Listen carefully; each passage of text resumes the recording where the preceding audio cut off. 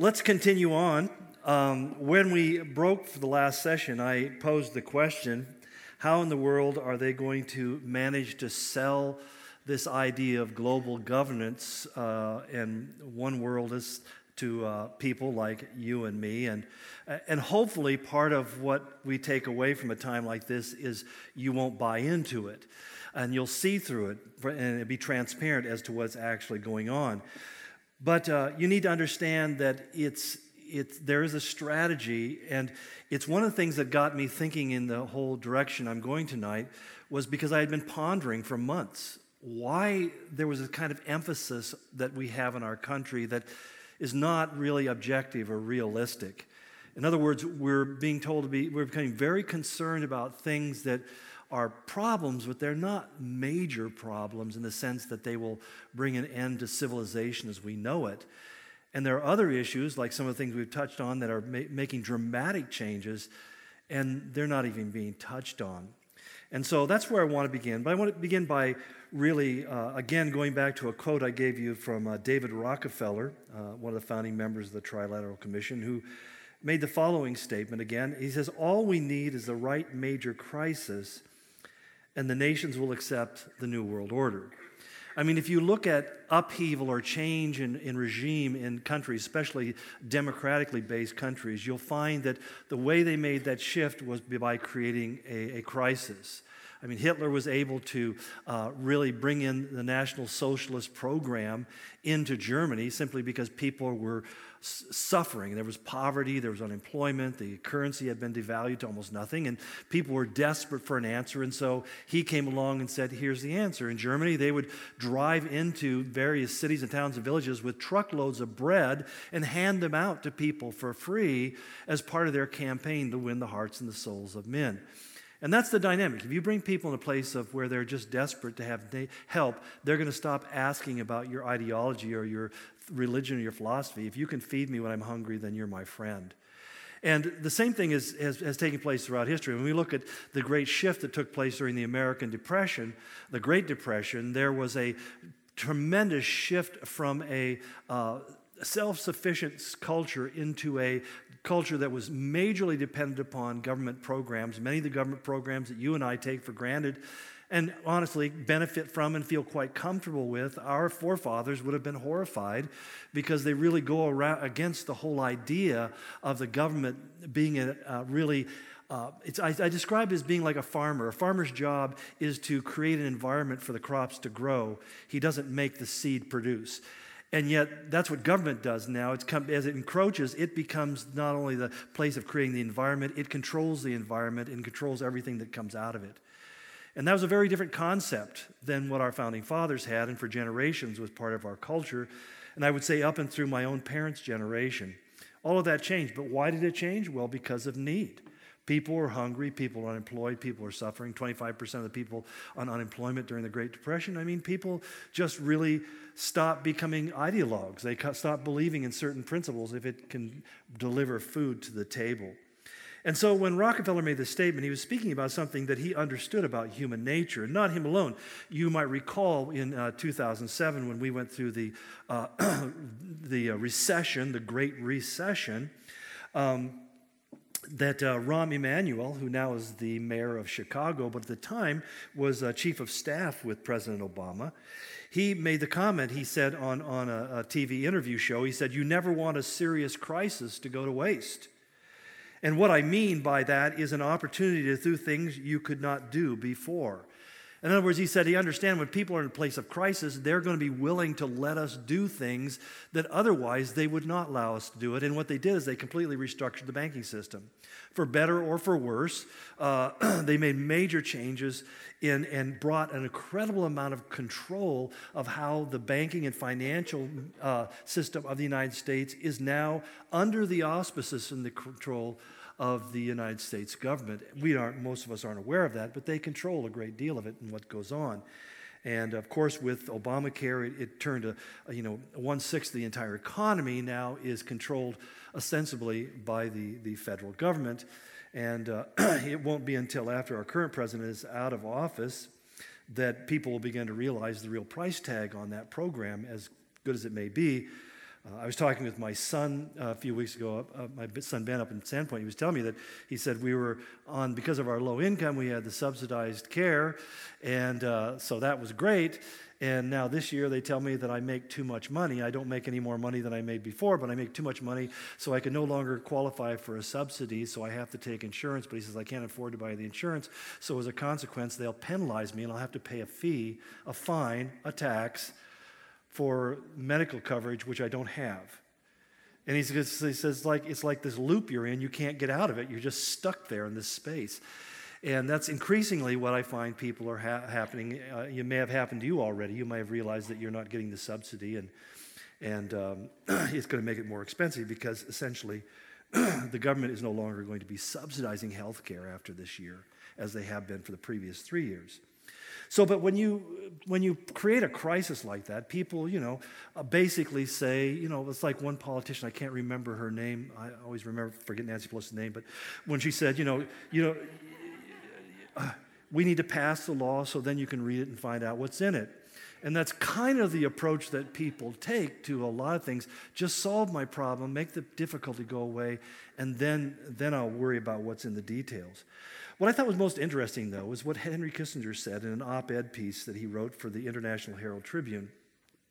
And he's a brilliant man, but he made an interesting comment. He said, the ultimate challenge is to shape the common concern of most countries and all major ones regarding economic crisis, together with a common fear of jihadist terrorism, into a common strategy reinforced by the realization that the new issues like proliferation, of weaponry, energy, and climate change permit no national or regional solution.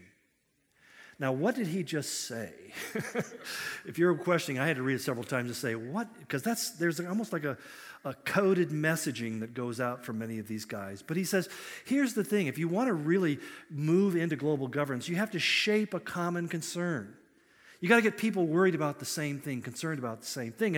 And you have to be able to take things like economic crises or terrorism from jihadists or the proliferation of weaponry and nuclear weapons and the energy crisis and climate change and get people to say, this is too big a problem for a nation to take care of themselves. They can't control this within their own borders. Therefore, we all have to join hands and work together. That's when I suddenly realized why climate change has become such a big issue. In fact, in my opinion, climate change is basically the Trojan horse. Because it's not something, as far as I've been able to discover, that is really supported scientifically. What really began puzzling me about this was the inordinate and even exaggerated concern about what used to be called global warming. Remember that? It was global warming that Al Gore told us we need to be global warming. And then last winter when Buffalo, New York got 8 feet of snow in November, and they were playing, please let there be global warming, please. And even in our own circumstance, when I stick my head outside the door and I say, let it warm, let it warm, it really began to strike me as being kind of strange because the evidence by the most recent and most interesting appointee of the Trilateral Commission, a man who is now the Secretary of Defense, who has been a wonk. He's a scientist by profession, by training and education. He has no military experience.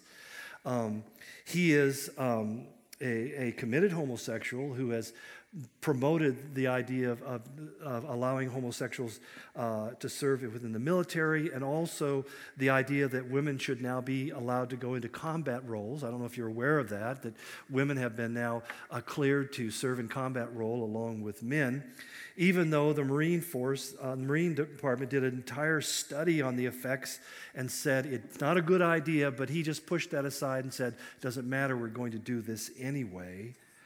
Our Secretary of Defense, Ashton Carter, has declared, when he first was appointed to this position by our president, that the number one concern of the Department of Defense was going to be climate change. In a press release on July 29th, 2015, part of it said, quote, "Global climate change will aggravate problems such as poverty, social tensions, environmental degradation, ineffectual leadership, weak political institutions that threaten stability in a number of countries." And it goes on, "Therefore, he's instructed the Undersecretary of Defense for Policy to provide a report that identifies the most serious and likely climate-related security risks." Climate-related security risks. Now, the thinking behind this is as climate change comes and nations begin to collapse under the pressure of climate change, that there'll be people moving from place to place. There'll be rebellions and revolutions, and America will have to come in and save the day over and over again, even within our own country. Even in our own country, people in California are going to be rioting because their lattes are not hot. So, I mean, there's some scary things just going down. But what he's doing essentially is he's echoing the position of his boss, President Obama, and the members of his administration who have repeatedly declared that climate change is a greater threat to us than radical Islam. Now, January 15th, 2008, when the president was running for his first term of office, he made the statement, or right before he took office, he said, "The immediate danger of oil-backed terrorism is eclipsed only by the long-term threat from climate change, which will lead to devastating weather patterns, terrible storms, drought, and famine." When he was speaking at the Coast Guard graduation not too long ago, he made the following statement. He said, "Climate change constitutes a serious threat to global security, an immediate risk to our national security, and make no mistake, it will impact how our military defends our country." Speaking to the United Nations Climate Summit this last September, he said, "For all the immediate challenges that we gather to address this week, terrorism, instability, inequality, disease, nevertheless, there is one issue that will define the contours of this century more dramatically than any other, and that is the urgent and growing threat of a changing climate." Now, many people wondered why our president seemed so nonplussed when the Paris terrorist attacks took place, and then they took place in San Bernardino in California. And most people were really kind of blown away because he just didn't seem to really be all that bothered or all that concerned, and really didn't offer any kind of new initiative or different approach to the problem. And he was widely criticized in the media, even friendly media, for basically kind of acting as if he really wasn't concerned. And I think the answer is because he's really not concerned.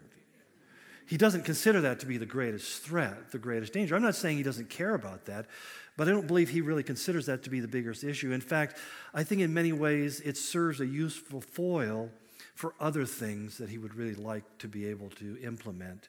It's kind of like the magician who is able to fool you with sleight of hands because he redirects without you noticing your attention from what he's doing by saying, look up here while they do this over here. And we're all amazed and realize that something has changed, but we don't know what. We know that David Copperfield didn't really make the Statue of Liberty go away, but boy, it was convincing. Nonetheless, so what I think we really need to begin to address this issue is about the idea of this being a settled issue. And I've read this over and over again, people saying, well, climate change is a settled issue. 97% of scientists all agree that climate change, and things like that sound very impressive when they're thrown out there.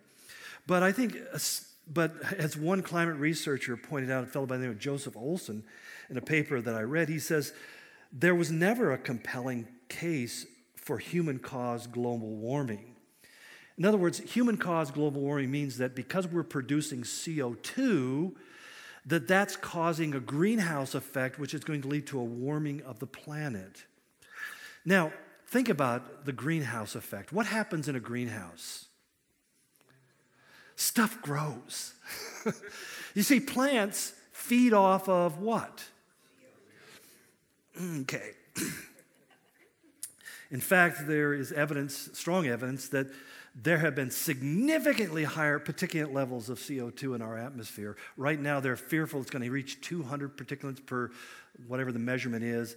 We know in not too recent history it's been as high as 400% and even maybe as high as 2,000%.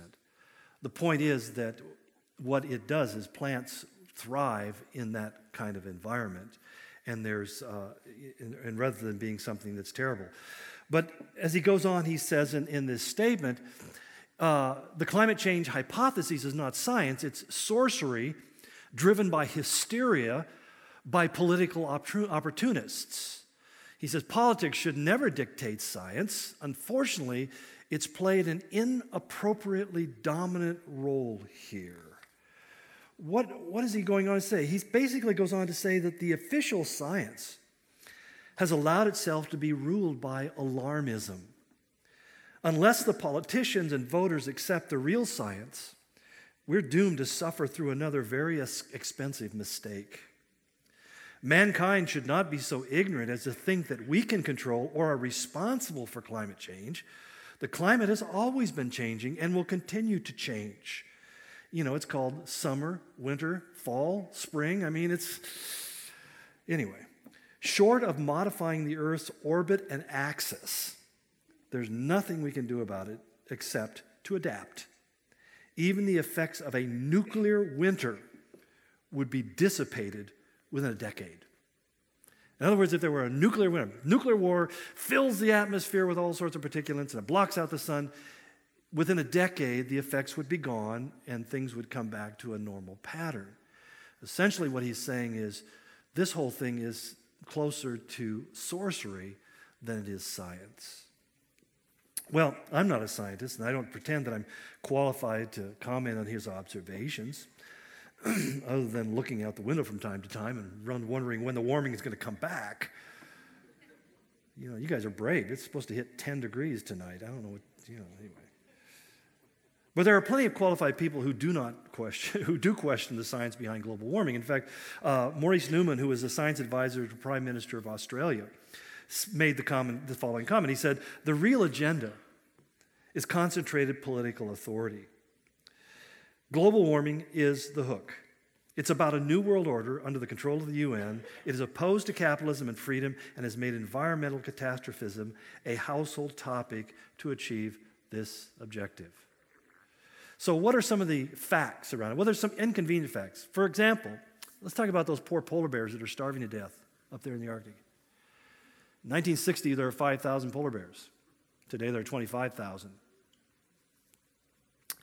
We don't hear about that. We see these pictures of this poor, decrepit polar bear crawling along looking for something to eat. And believe me, if you were there, you would be what he would eat. Whether there's seals available or not, those suckers will eat anything. They're the scariest creatures on the planet to me. Their jaws on land is what they are. But what about that? Or how about this one as an inconvenient fact? When you look at the models, global temperatures are not going up. In fact, they have gone up basically on an average of 0.11 centigrade per decade over the last few decades. That's less than 0.1%. In fact, the University of Alabama in Huntsville said that global climate trends since November 16, 1978 have gone up 0.11 centigrade per decade. Remote sensing systems said the simulation as a whole are predicting too much warming. NASA in April 1990 said satellite analysis of the upper atmosphere is more accurate and should be adopted as the standard way to monitor global temperature changes. In other words, how do they measure where the temperature is? Well, the old way of doing it, and the one that's been relied upon, is basically weather stations all across the region. In fact, one meteorologist, Anthony Watts, the lead author of a study on this, said, quote, "The majority of weather stations used by NOAA NOAA is the federal agency which is responsible for predicting, forecasting, and documenting the weather. So they're the ones who they're the guys who produce the weather reports that the guys on TV use. And so, do I need to say more? Anyway, but the majority of weather stations used by NOAA to detect climate change temperature signal have been compromised by the encroachment of artificial surfaces like concrete and asphalt and heat sources like air conditioner exhaust. And it's led to inflated temperature trends. Now, what's interesting about this is that most of us can recognize it. I remember one time I was speaking in Phoenix in August because God hates me. Okay. Anyway, it was really nice. I mean, speaking this conference, it was in the Hilton in downtown Phoenix, really a nice place to hang out until you step out the door. And I remember they were going to take me to this restaurant, and I was waiting in the parking lot for the car to come at 10 o'clock at night. And my feet got so hot from the radiant heat, I had to find a green place to stand, and I could feel the heat. And I thought to myself, so this is what it feels like to be fried alive. I mean, it was unbelievable, but there was this retention of this heat that built up, and they were explaining to me that Phoenix has become much hotter because there's so much concrete and asphalt everywhere. It's not being absorbed, it's not being radiated, it's being actually held into the surface for a longer period of time. So NASA has clearly said that the most accurate way, as I just read a moment ago, is to use satellites. Satellites can measure the temperature around the Earth and get accurate readings based upon the real temperatures, not based upon ambient temperature measurements on the ground. So when the House committee asked for the satellite imagery from NOAA, they ignored the request. They sought to subpoena it, and they continued to ignore it. Finally, Judicial Watch actually filed a Freedom of Information Act, and the ruling from the court forced them to release the data from their satellite readings. Why? Why are they reluctant? Because it doesn't match. It doesn't show that the Earth is getting warmer. What it shows is that their measurements from land-based stations are inaccurate. In fact, the bigger concern right now is global cooling. NASA made this statement, basically said burning fossil fuels and cutting down trees causes global cooling, a new study found. Now, why is that? Because it doesn't retain the heat like plants do. It tends to reflect it back into the air. And so you actually find that it causes the temperature to drop. The National Astronomy Meeting in Wales, Northumbria, recently held a conference. A university professor by the name of Valentina Zakharova said that fluctuations of an 11-year cycle of solar activity the sun goes through would be responsible for a freeze like that which has not been experienced since the 1600s. Now, what was the 1600s? From 1300 to 1600, Europe went through what they call the mini ice age. Many people don't realize this, but England, when it was under the Roman control, used to have as their staples grapes and wine, grapes and wheat. That was their primary food. They grew wheat just like they did in Italy, and grapes. And what happened?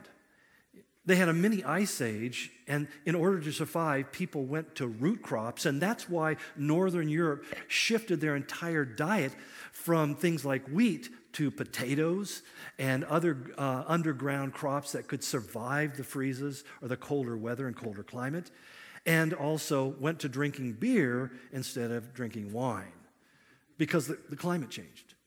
And so what they're predicting is because of the decrease in sun flares, that by 2030, they predict that we will be going into another extreme cooling cycle. And what we should be more concerned about is the fact that we won't have the oil reserves and coal reserves to heat our houses as the temperature begins to drop much lower. The bigger concern is that our agriculture will suffer because we don't have because of the cooling of the temperatures.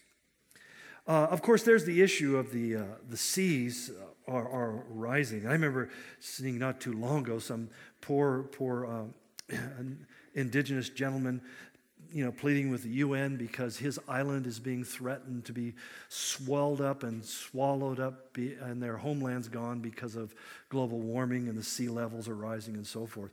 So what is happening with the sea levels? Well, they've risen about between 1 millimeter and 3 millimeters, which is the difference between as you see, a paperclip and 2 pennies. And I think most of the atolls can survive that. It's interesting because NASA, again, noted that Antarctica, that's the South Pole, is not currently contributing to sea level rise, but is taking 0.23 millimeters per year away. In other words, Antarctica is getting bigger, not smaller. Stanford Geology magazine said, global sea level is less sensitive to high atmospheric carbon dioxide concentrations than previously thought. Geology magazine in March 2015 said, no islands have been lost. The majority have enlarged. And there has been a 7.3% increase in net island area over the past century. There's no evidence of heightened erosion over the past half century. The government in Denmark, they said recently, Arctic sea ice is increasing with the extent of ice at its highest it's been since 2004. So in other words, whatever the trend was, now it's beginning to reverse itself. Again, NASA said Arctic sea ice persisted in the James and Hudson Bays well into August of 2015. It was reported that the worst midsummer ice conditions in 20 years was preventing the routine delivery of supplies by ship. The Canadian Ice Service has said sea ice in at least 3 eastern Canadian polar bear subpopulations was well above normal for 2015. The Guardian newspaper from England in July 2015 said the Arctic Sea is up at least a third after a cool summer in 2013. It would suggest, they said, that sea ice is more resilient perhaps than we thought. I kind of like to bring my own scientific training to bear on this, and one of the things I've found through my own experimentation is that if you take water and you put it in a cold place, it becomes a solid. If you need me to help your kids with their homework, I'm available. It's a genius. But what about all the extreme weather?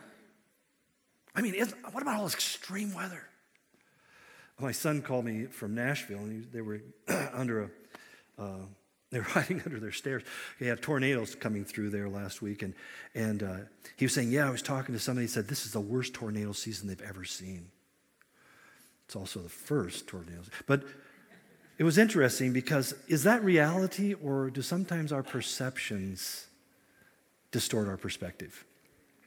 Well, the Journal of American Meteorological Society in July 2012 said, our evidence does not support the presence of significant trends for minor, major, or total hurricanes. For the last several years, they've been predicting that we're going to have the worst hurricane seasons ever because of global warming and climate change. The hurricanes just forgot to show up. The UN's own Intergovernmental Panel on Climate Change. And this is an important thing because you'll find that when you talk about climate change, the IPCC, the Intergovernmental Panel on Climate Change, which is a UN body, is responsible for really providing information to the world about climate change. Basically, in their 5th assessment report, their most recent, they said this: there's not enough evidence at the present to suggest more than low confidence in a global scale observed trend in drought or dryness. In other words, there is nothing unusual in the water patterns. Now, in California, you understand that California is suffering significantly for an absence of water. Well, not really. They really have as much water as they've ever had. The problem is they're just consuming more than they've ever consumed before. Much of California is a desert. And they have simply planted, especially vineyards. I mean, the wine industry is exploding across it, and they're just sucking water out of the ground at an unprecedented level. And it's because it's the major engine of the California economy is agriculture, and grape growing and vineyards is number one in producing wines around the world. And as a consequence, they're just simply sucking the water out of the ground. But yet we're given the impression that this is happening because the climate is changing. Well, I grew up in California, and I lived through many droughts. Remember in the 70s, we had that saying, if it's yellow, it's mellow, and if it's brown, flush it down. So the idea was that we'd put a brick in our toilet bowl and, to save water and all these kinds of things, that we were going through. But nobody ever thought about global warming being the cause or climate change. It was just simply we're going through a dry patch as the state and the southern part of the country has forever. But anyway, they go on to say, there is low confidence in any long-term increase in tropical cyclone activity. In other words, we don't really have any evidence that there's more cyclones. And they said, and there's low confidence in attributing global changes to any particular cause. So not only do they say we don't see any really trends or patterns, but we don't even see any causes for this.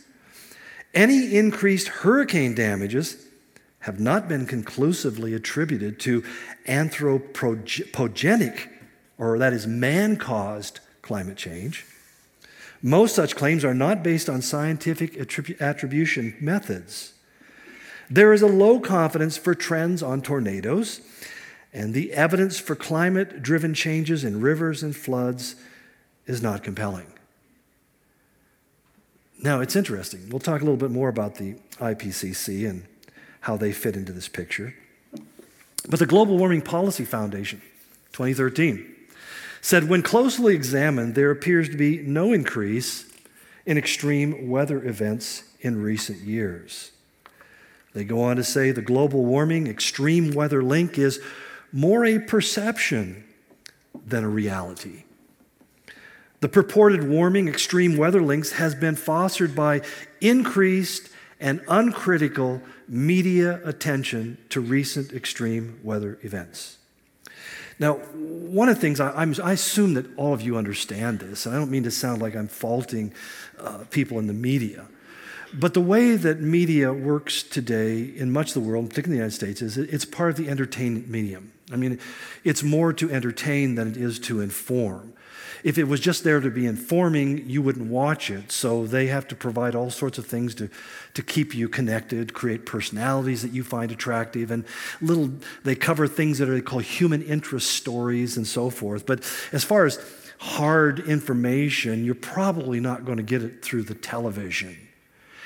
And saying that, you realize that the demand to create programming and to get information out is incessant. So much of it is generated from networks or other associations that provide them with the news stories. So if you watch ABC, NBC, CBS, Fox News, and so forth, most of those people, the local programmers, are simply reading the information that has been sent to them from headquarters, from the news divisions of that particular thing. It's not something so that if you travel around the country, one of the things you find quite interesting is you'll see the same news stories being presented in different cities by the same networks because they all come from the same source. And particularly what you have to realize is that particularly local, but even national news people, and I don't mean to use this as a pejorative, I apologize if it sounds like it because it does, they're talking heads. They are reading the teleprompter, they're telling you what's put in front of them. There's not a lot of what we call hard news research. There just isn't time. There isn't the ability to do that. So basically, when information is fed, and it's information that's sensational, kind of stuff that gets people to go, what? Hey, who, huh? then it's, they're competing with YouTube right now and everything else out there. They're trying to compete with your fascination with other people's cats. I don't even get that one. But, so they got all this stuff. They're trying to compete in this media environment. And so if something will get you to react and get interested and watch, there's nothing. They're coming out with an O.J. movie about O.J. and my wife says, you should watch that. I said, we did. I can't tell you how many good hours I wasted watching that white Bronco. It was better than Dallas. It was really, really engaging. I'm sorry, I'm making light of something that was actually very horribly tragic, but nonetheless, my point is that it's not like they're trying to be deceptive. They're just trying to make a living, create a career. And so we're fed this stuff, and they believe it to be true because, after all, you get it from authoritative sources. And if it comes from the government, if it comes from people like from the IPCC and the UN and all so forth, it's just, of course you believe it. But I think what was most surprising that I came across recently, this really shocked me, was a speech that was given by Patrick Moore. Now, you probably don't know who Patrick Moore is. I didn't know who he was until I read his speech.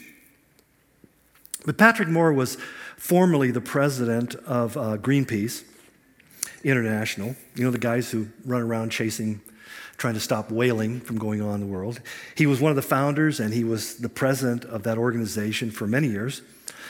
And he is no longer associated with them because he says they have become a political advocacy group who hate people. And he said they've gone in a whole different direction of climate change and all the rest that has nothing to do with whales or anything else. But he was giving a message, speaking at the Institution of Mechanical Engineers in London here not too long ago, and he's become a very vocal critic of what he calls the faulty science of climate change. He himself is a scientist. He was the only member of Greenpeace who was actually a scientist in their governing board, who actually had a scientific background. He said everybody else came from a non-scientific background. But he made the following statements. He says, NASA tells us that carbon dioxide controls Earth's temperature.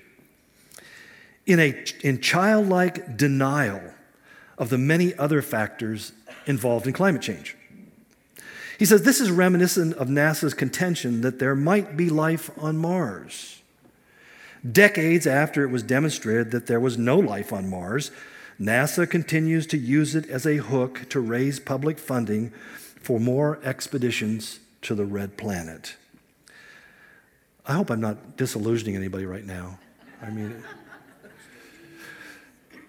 The promulgation of fear of climate change now serves the same purpose. As Bob Dylan prophetically pointed out, money doesn't talk, it swears. Even in one of the most admired science organizations in the world. On the political front, the leaders of the G7, a group of seven, which is the largest nations with the largest economies in the world, plan to end extreme poverty and hunger by phasing out 85% of the world's energy supply, including 98% of the energy used to transport people and goods, including food. In other words, we're going to remove fossil fuel energy, which supplies 98% of the energy to transport goods and foods to people who are the poorest.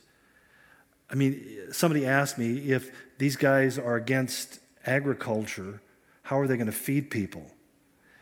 To which I so brilliantly responded, exactly. Exactly.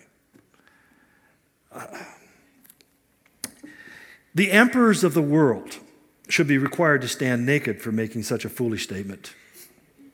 The world's top climate body, the Intergovernmental Panel on Climate Change, the IPCC, is hopelessly conflicted by its makeup and its mandate. The panel is composed solely of world meteorological organizations, weather forecasters, and the United Nations Environment Program, environmentalists, essentially. He says both these organizations are focused primarily on short-term timescales, day to maybe a century or two. But most significant, is with a panel's mandate from the United Nations. So what he just said is that the problem is that these are not the top of the pyramid of people in weather science. And he said, and basically these are guys who just look at short term. They from day to day to maybe out to 100 years, but they're not really looking at weather patterns over thousands of years, which we are able to do. That's not their ballywick.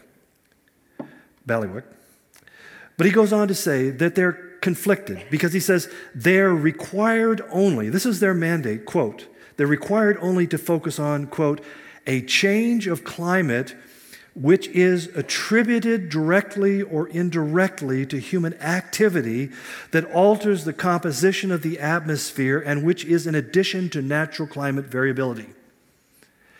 He explains, so if the IPCC found that climate change was not being affected by human alteration of the atmosphere, in other words, wasn't caused by mankind burning fossil fuels, or that it is not dangerous, there would be no need for them to exist. They are virtually mandated to find on the side of apocalypse. Scientific certainty, political pandering, a hopelessly conflicted IPCC, and now the Pope, spiritual leader of the Catholic Church, in a bold move to reinforce the concept of original sin, says, quote, the earth looks like an immense pile of filth, and we must go back to pre-industrial bliss, or is that squalor? And then there's the actual immense pile of filth fed to us more than 3 times daily by the green media nexus, a seething cauldron of imminent doom, like we are already condemned to damnation in hell, and there's little chance of redemption. I fear for the end of enlightenment. I fear an intellectual gulag with Greenpeace as my prison guards. Now, I don't know if you grasp the eloquence of what he said. I could listen to this guy all day long. But essentially what he is saying, what so many people are saying that in this area, is that there just is no basis for this. So, if global warming is not real, what's the real purpose of this, what we might call an insidious path or push? And I would suggest to you it has everything to do with the end of national sovereignty and the establishment of a one world government under the auspices of the United Nations. Richard Gardner, who wrote an article in the Council of Foreign Relations Journal in April 1974, when he said the New World Order will have to be built from the bottom up rather than from the top down. In other words, you do it by changing the world at a grassroots level. You get people believing on a grassroots level that this is the best thing we can do. Rather than trying to simply come in and force it upon people from on top, you get people to clamor for it as a necessity to save them. But an end run on national sovereignty, he says basically, eroding it piece by piece will accomplish much more than the old-fashioned frontal attack. In other words, he says, we have to do this subtly. Charles Derber argues in his book, People Before Profit. He says that globalization encompasses 3 institutions: global financial markets, in other words, the banks; transnational companies, which essentially are all major corporations now, have no longer any kind of loyalty to any nationality. They are transnational companies, whether they're Ford, GM, whatever, they're transnational. You can buy VW and Hyundai and everything here in the United States. They no longer have a loyalty to any particular national identity. They're transnational companies, and national governments linked to each other in economic and military alliances led by the United States, and rising global governments through such organizations, the World Trade Organization. What is the World Trade Organization? The WTO is a UN-based organization that settles disputes between countries over trade and treaties and things of that nature. They're the ones who can sue a country and basically say that you aren't playing fair, you're creating too many taxes, and therefore we're going to actually fine you. So that and it's an interesting way it works, because if you get everybody in the room to agree that this one guy is the guy who settles the disputes, then it doesn't matter who you are. It's like us going into the Paris Global Climate Conference, and there were 192 nations that were represented there. And part of the agreement was that if you don't follow the plan, that you are basically vulnerable to sanctions. And of those countries, of those 192 countries, the United States, which has the largest economy in the world, has one vote. Has one vote. The other 191 can vote against us, and as a result, we are the ones who are vulnerable. The same thing is true of the International Monetary Fund, which supplies funding to the world. Used to be run, basically, it's always up until recently, the president has been a United States citizen. Now it is a gal from France who runs that. The World Bank is another institution. Basically, he goes on to say, these interacting institutions create a new global power system where sovereignty is globalized, taking power and constitutional authority away from nations and giving it to global markets and international bodies. Now, I should have noted this to you. This guy's in favor of this. He's not speaking against this. He thinks this is great. So he's basically saying this would happen. So what you have is our president goes to Paris to his climate agreement, and he knows that the U.S. Congress would never pass some of the restrictive laws that they agreed to in Paris. So what we have instead of treaties, we have agreements. And instead of enacting laws, we have executive orders. So that little by little, as the president writes executive orders, he begins to change the way things function, and it begins to bring us into increasing compliance with the rest of the world. So that it's happening by fiat rather than by any kind of legislation, any kind of legality. And I know that some of you, I'm not trying to influence how you vote in the next election, because let me be as honest as I feel I can be. I don't think it's going to make any difference. I don't think it's going to make any difference, because it's too many people who are too invested in things continuing the way they are. And those who stand up and try to reverse it are gone pretty quick. They pay the price. Because we live in a country where in order to, when it costs $12 million to run for the governor of the state of Washington, when, a man like Donald Trump can run for president simply because he can write a check for $1 billion, at least that's what he tells us. And you realize that the hundreds of millions of dollars that are going to be spent. I mean, the next election for president is going to top, and each party is going to top over $1 billion that are going to be spent. You realize that there are people who are putting that money in.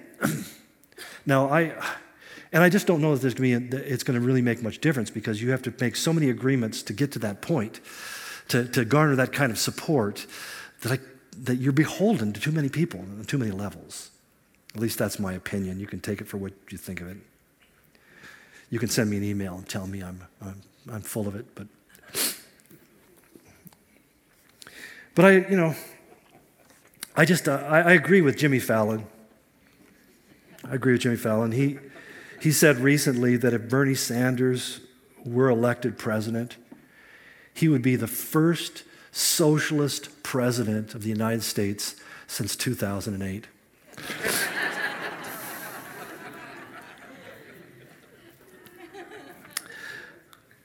Which brings me to the Council on Foreign Relations. What is this? Well, it's another one of those terms you hear out there about the trilaterals, the Bilderbergers, and the Council on Foreign Relations. What is the Council on Foreign Relations? Well, it's a think tank that specializes in U.S. foreign policy.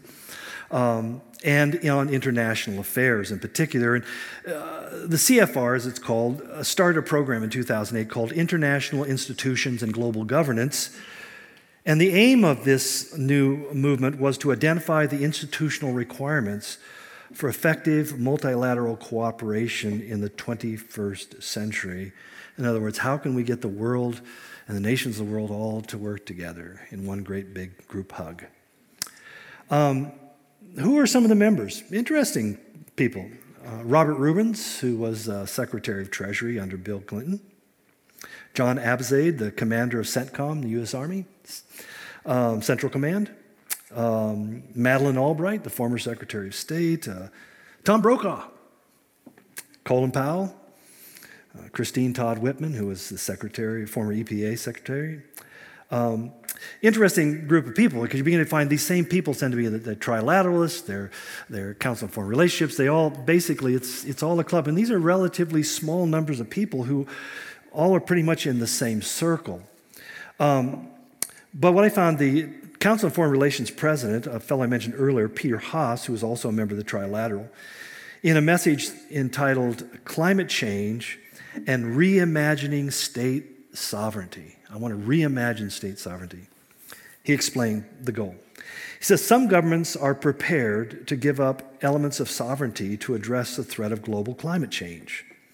All of this suggests that sovereignty must be redefined if states are to cope with globalization.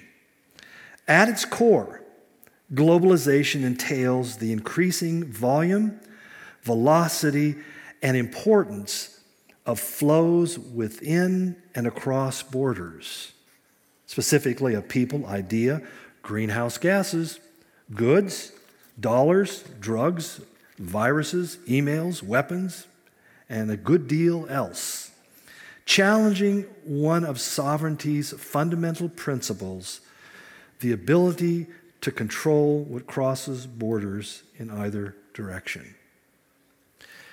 For those of you who get frustrated because we seem to be unable to control our borders, you have to understand why that's so hard to do. It's because it's not what's wanted. The idea is to create this free flow across borders so that there are no more restrictions from one country to another. And that's where you need to realize that it's not incompetence. It's an ideology. It's a belief system that really believing this is the way that we need to go. So how in the world are you going to enforce something like this? Well, this is one of the more fascinating things. I don't know if you realize that we have a new Attorney General, Loretta Lynch. She just gave a speech at the United Nations recently. I never knew the Attorney General was supposed to give a speech at the United Nations, but she informed the United Nations that her office is working on several American cities to form what she called Strong Cities Networks, which is a law enforcement initiative that would encompass the entire globe.